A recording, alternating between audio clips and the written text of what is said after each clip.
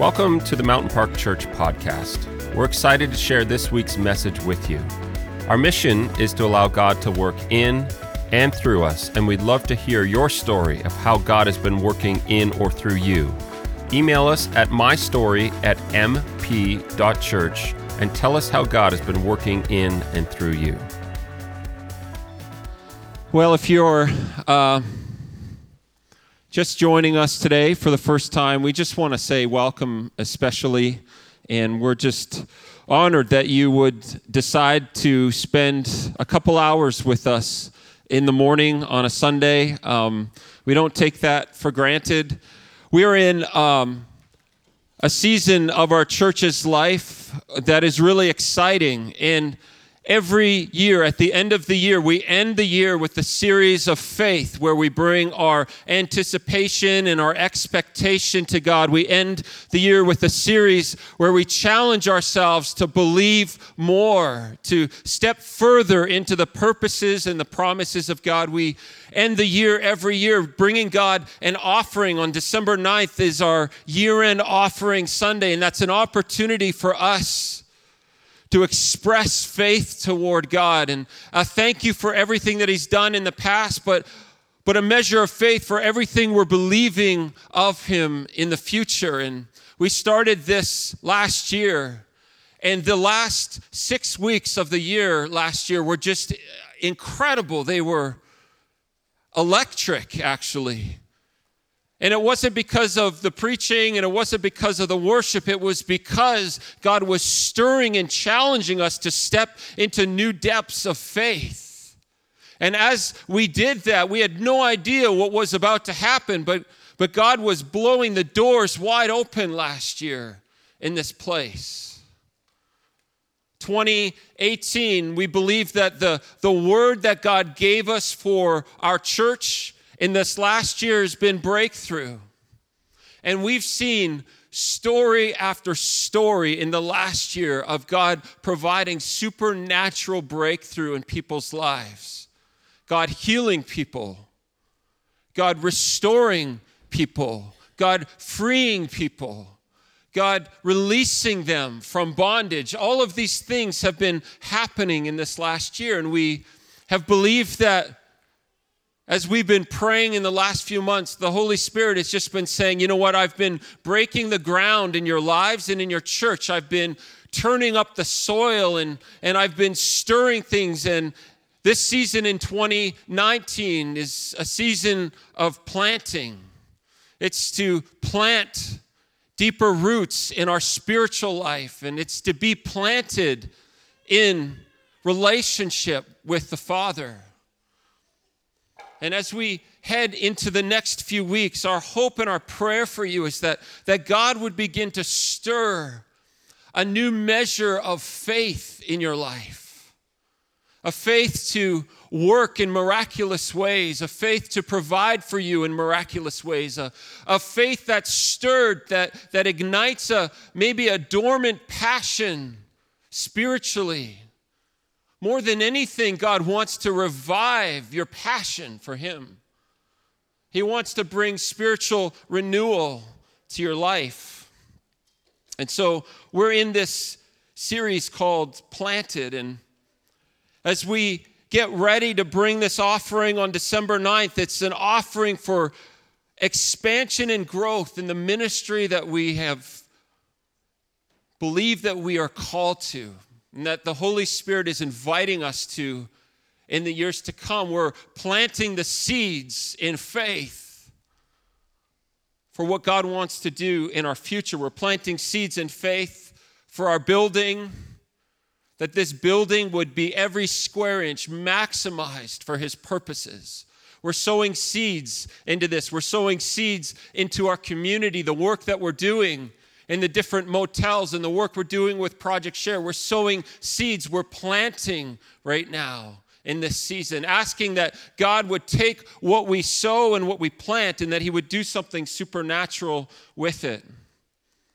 Last week we talked about the verses that we just believe that God has led us to talk about the season. And I just want to read a few of them. We're not going to go through the whole thing, but just a few of them again for you today to set the context of where we're going. It's from the book of Isaiah in the Old Testament. If you have a Bible and you want to turn there, you can. Chapter 41 of the book of Isaiah.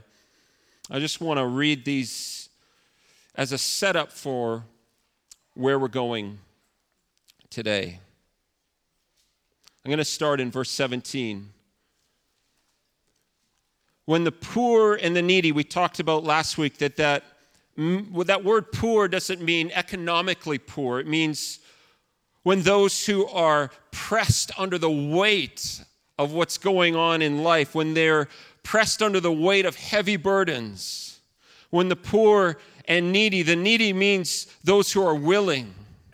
So those who are under heavy weight and are willing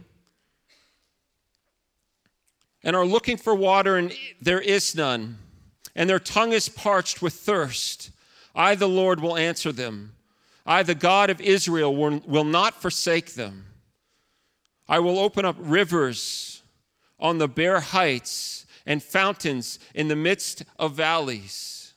I will make the wilderness a pool of water and the dry land springs of water. I will put in the wilderness the cedar, the acacia, the myrtle, and the olive. I will set in the desert the cypress, the plane, and the pine together, that they may see and know, may consider and understand together that the hand of the Lord has done this. The Holy One of Israel has created this. God is giving Isaiah in those verses a prophetic picture, a glimpse of his character and his nature. He's saying, I'm the God who brings life where there's barrenness and life out of death. I actually am the God who can plant trees in the desert. I can cause things to spring up in your life that you thought were long gone. I can revive those things in your life that you just have written off and have thought that season is past, that I can do new things in your life. I actually want to bring new rivers on the plateaus, as he says to Isaiah. I want to carve out new channels for my grace, new rivers to bring life and nourishment and water. I want to do things in your life that you thought were impossible. This is what God is saying. This is my character and my nature. He's saying, don't get obsessed with what you see with your eyes, because what you see with your eyes will trick you and deceive you into believing that somehow I, God, have a limitation and I have none. And so in your life and in my life, God's heart and his desire is to cause things to spring up in us that bring life and hope and fruitfulness. He's inviting us to a season to say, look, God, I may not see it on the outside.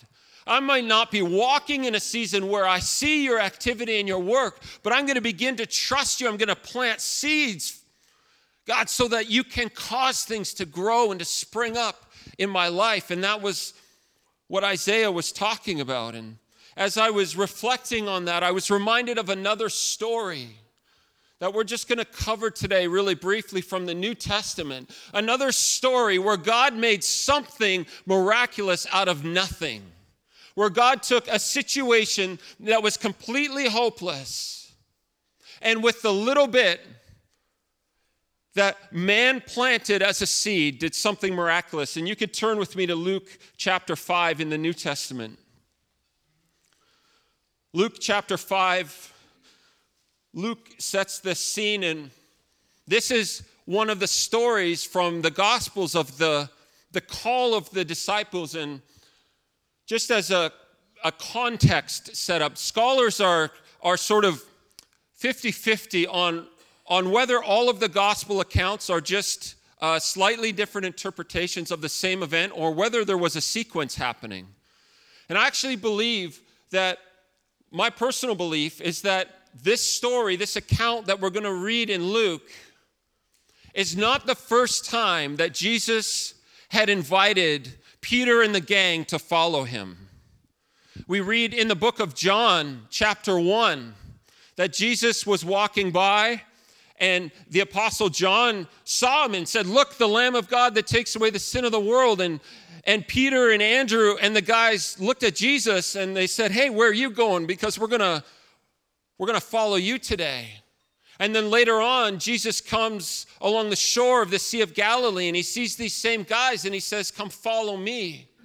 I don't know what the exact timeline is and the exact sequence of events, but I believe that the story that we're about to read was possibly the third time within a few days or a few weeks that Jesus had approached these guys and said, are you ready to surrender your life to me?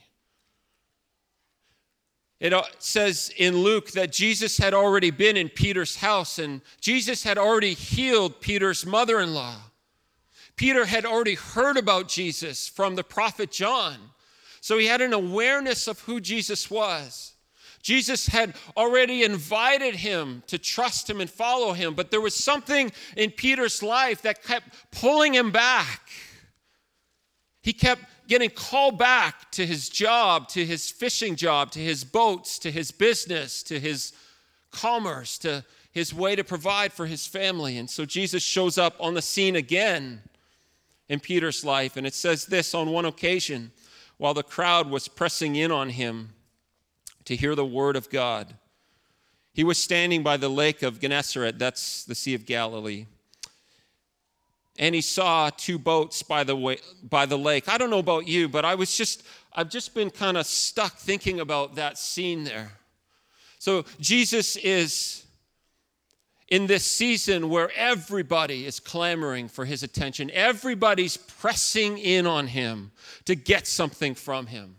He's in this season where I'm sure in this particular instance, all of the people were asking him to heal them and to do this and to do that for them. And it says that they were pressing in on him. But in that moment of pressing, Jesus perceived an opportunity. That word in the original language for he saw two boats literally means to perceive. And so in the midst of this pressing, Jesus doesn't get overwhelmed by the need and he doesn't get overwhelmed by the crowd pressing in on him. But in the midst of the pressing, he perceives an opening to actually walk into an opening that God is providing to do something that only God can do. I don't know about your life, but when I feel like I'm getting pressed from every side, I start fixating on the voices, some of them in my head, some of them not in my head, but I start fixating on all of the needs and on all of the lack and on all of the things that I'm missing and all of the inadequacies that I have. I start fixating on the pressing, but I take my eyes off and I fail to perceive an area that God has provided for me to walk in. And so Jesus sees these two boats. And it says he saw them by the lake, but the fishermen had gone out of them and were washing their nets. Getting into one of the boats, which was Simon's, he asked him to put out a little from the land. And he sat down and taught the people from the boat. And when he had finished speaking, he said to Simon, "Put out into the deep and let down your nets for a catch." I love this story. These guys, these professional fishermen had been working all night tirelessly. They'd been working all night to no avail. They're on the beach in the morning. They're cleaning their nets. These particular nets were nets that were dropped. They had weights on the bottom, and so the net would be the height of the water column that they were dropped in. And so the nets would collect seaweed and all kinds of stuff that they didn't want or need as they dragged it along the bottom of the shore. And so they're on the shore cleaning these nets, frustrated, demoralized, wondering how they're going to pay the bills that week or that day. And Jesus comes into this situation. He gets into this boat and he says, "Hey, Peter, would you put out into the water a little ways?" That word for put out literally means to go back. "Hey, Peter, would you be willing to go back to where you just were? because I have something that I want to do in this situation, and I have something I want to do in your life. Would you be willing to just go back to where you just were? And I'm sure Peter in his head is going, I don't know what he wants, but I guess if he just wants to preach and teach, then that's fine. He can do that. I'll go back with him for that if that's what he wants to use my boat for. And Jesus is setting up Peter for an incredibly personal provision in Peter's life. And so Peter puts out a little bit from shore, and Jesus begins to teach. And what I love about this is that Jesus didn't hop into the boat and row himself out to teach. He actually invited Peter to partner with him in the process of what he wanted to do. Jesus is in the business of inviting us to partner with him in what he wants to do in our life. All he's asking for is, would you lend me your boat? Would you give me what you have?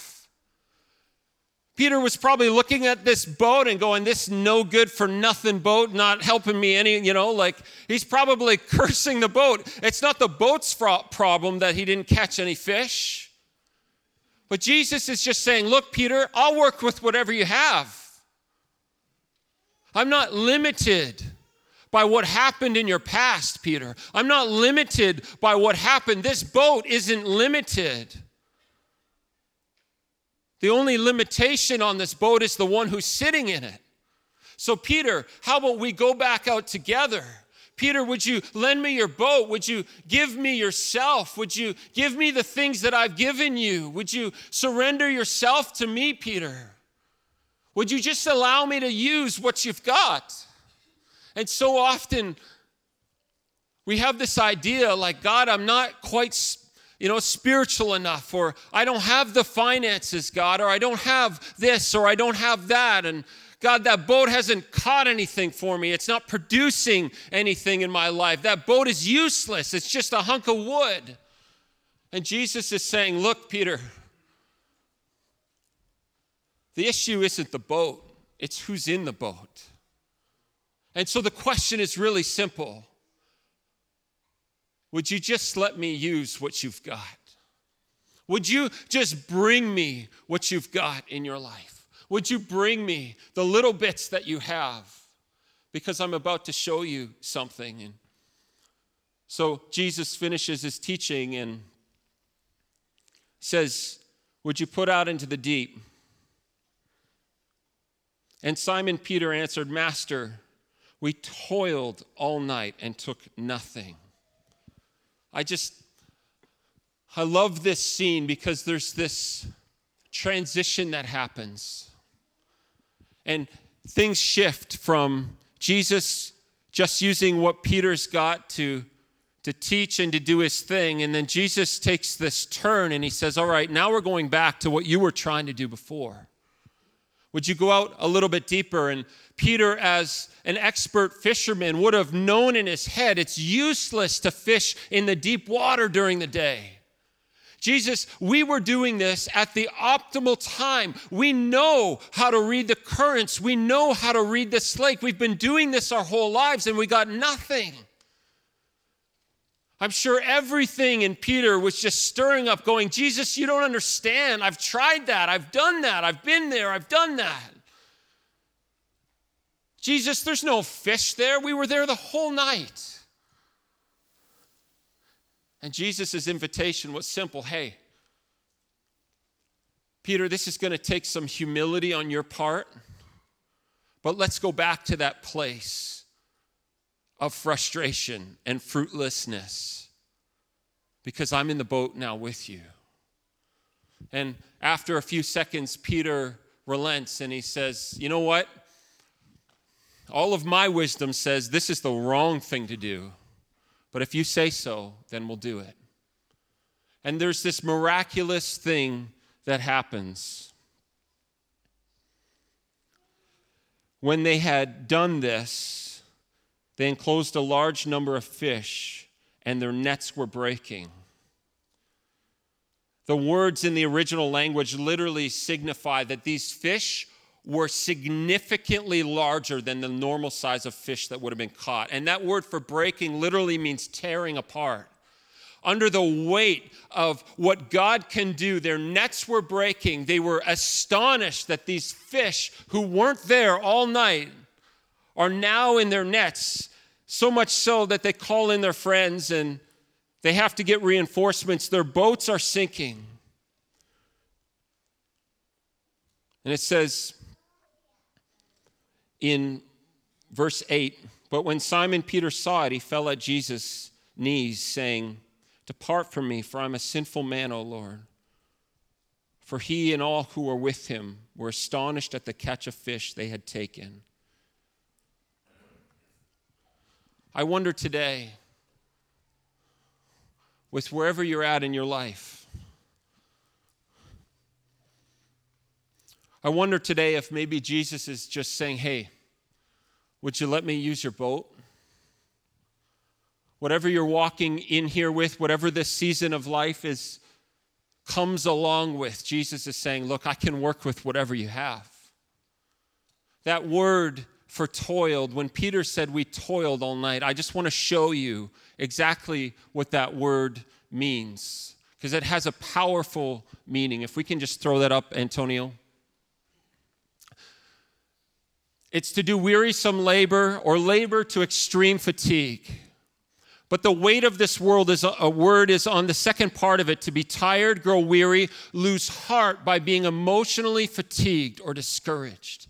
These fishermen were used to working all night. It wasn't that they were just tired and exhausted physically.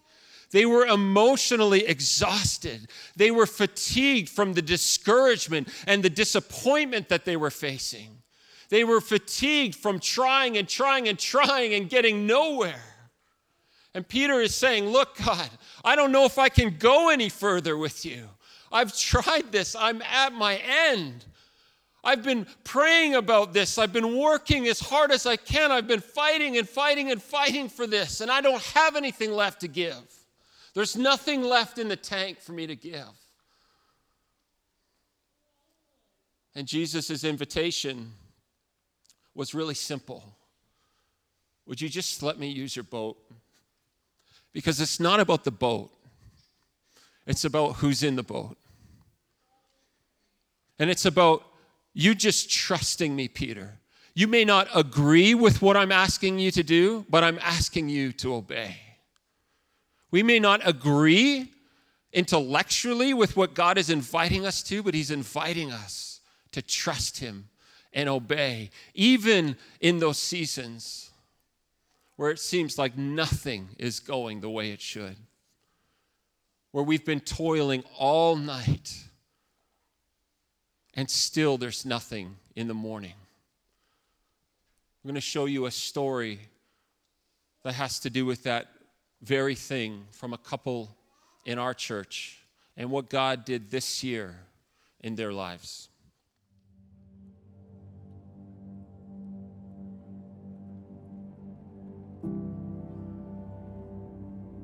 I think growing up, it was always just what you did. You got married, you had kids. That was the process. That's the way the world works. We both grew up in huge families. We both have brothers and sisters. And so when you see the way that God is blessing other people with kids, it definitely it resonates in your heart that's the way that your life is supposed to play out. I was much more on the baby family train than Eric was. But once we decided to start trying, we tried for about 6 years to no avail. And and then that's when we started, just praying about what does that look like? Okay, God, what do you want us to do? Are we meant to be a family? Are we meant to just be Eric and I? And kind of exploring what our options were. So I think we were just driving around at one time, we were just having a conversation and she brought up the option of adoption. I was hesitant to even pursue it. just because I always had the thought that if we were going to have a family, it was going to be our own kids, and that's the only way it was going to be. So she had brought it up, she had mentioned it, and I was like, I just don't know if that's going to work for me. So it took me a while for me to say, okay, now it's time to, I'm ready to have the family, have a child. I think that part of the struggle was not having any control, and not having any control. There was literally nothing we could do to quicken the process, and so there were many Sundays when I would sit in church and just be like, okay, God, I'm praying for the same thing over and over and over again, and yet nothing was happening. And then trying to kind of look back and figure out, okay, what am I doing wrong that's causing nothing to happen? And just realizing that that's not the way that God works. And part of the breakthrough that was pretty frustrating for us was we were super happy that breakthrough was happening, and it was happening for the church, and we were seeing, God work in so many other people's lives, but we were like, okay, when is our breakthrough happening? When is it gonna happen for us? And just being okay with waiting.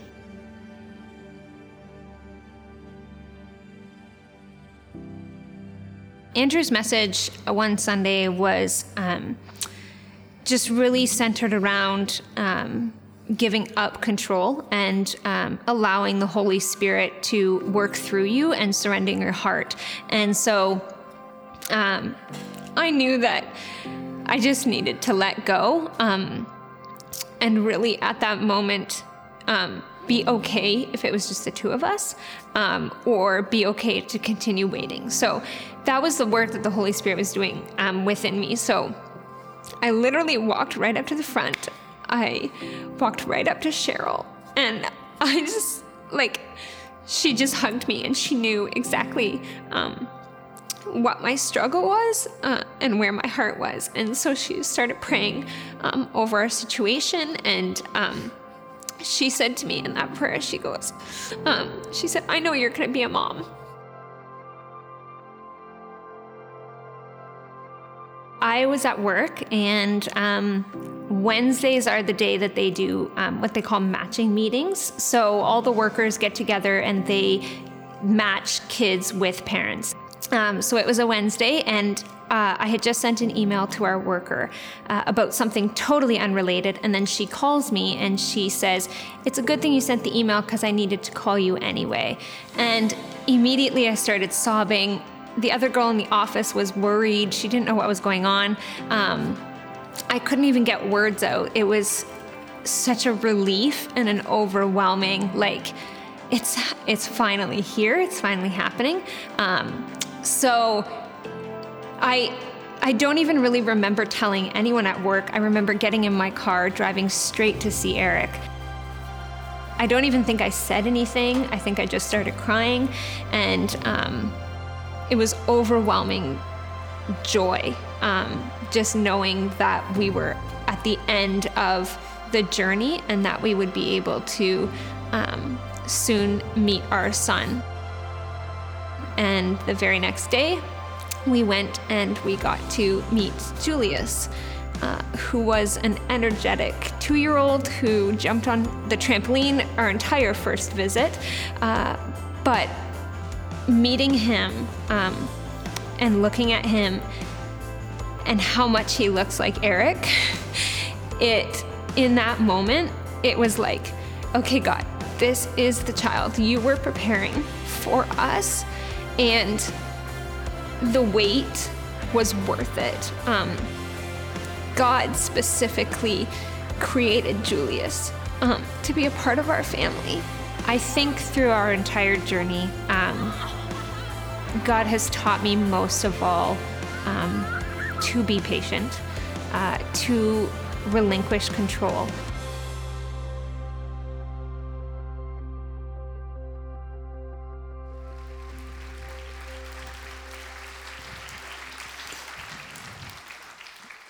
I want to leave you with the final scene of that story.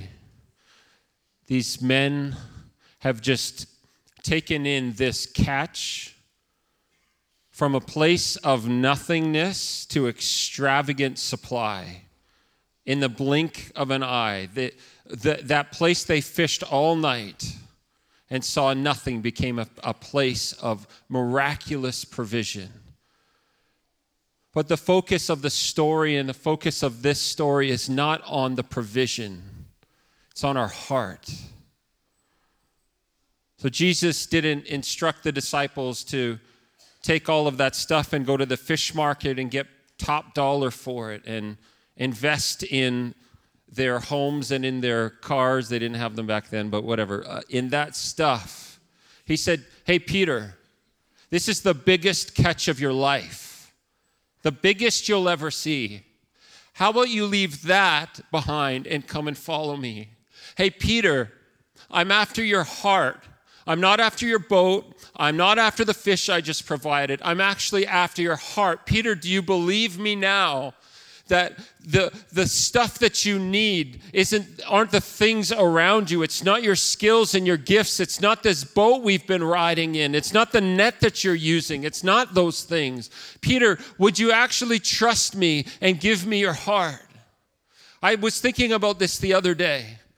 You know, the Bible doesn't tell us what happened with these fish, but just on principle, we know from the other times that Jesus did miraculous things. Nothing went to waste.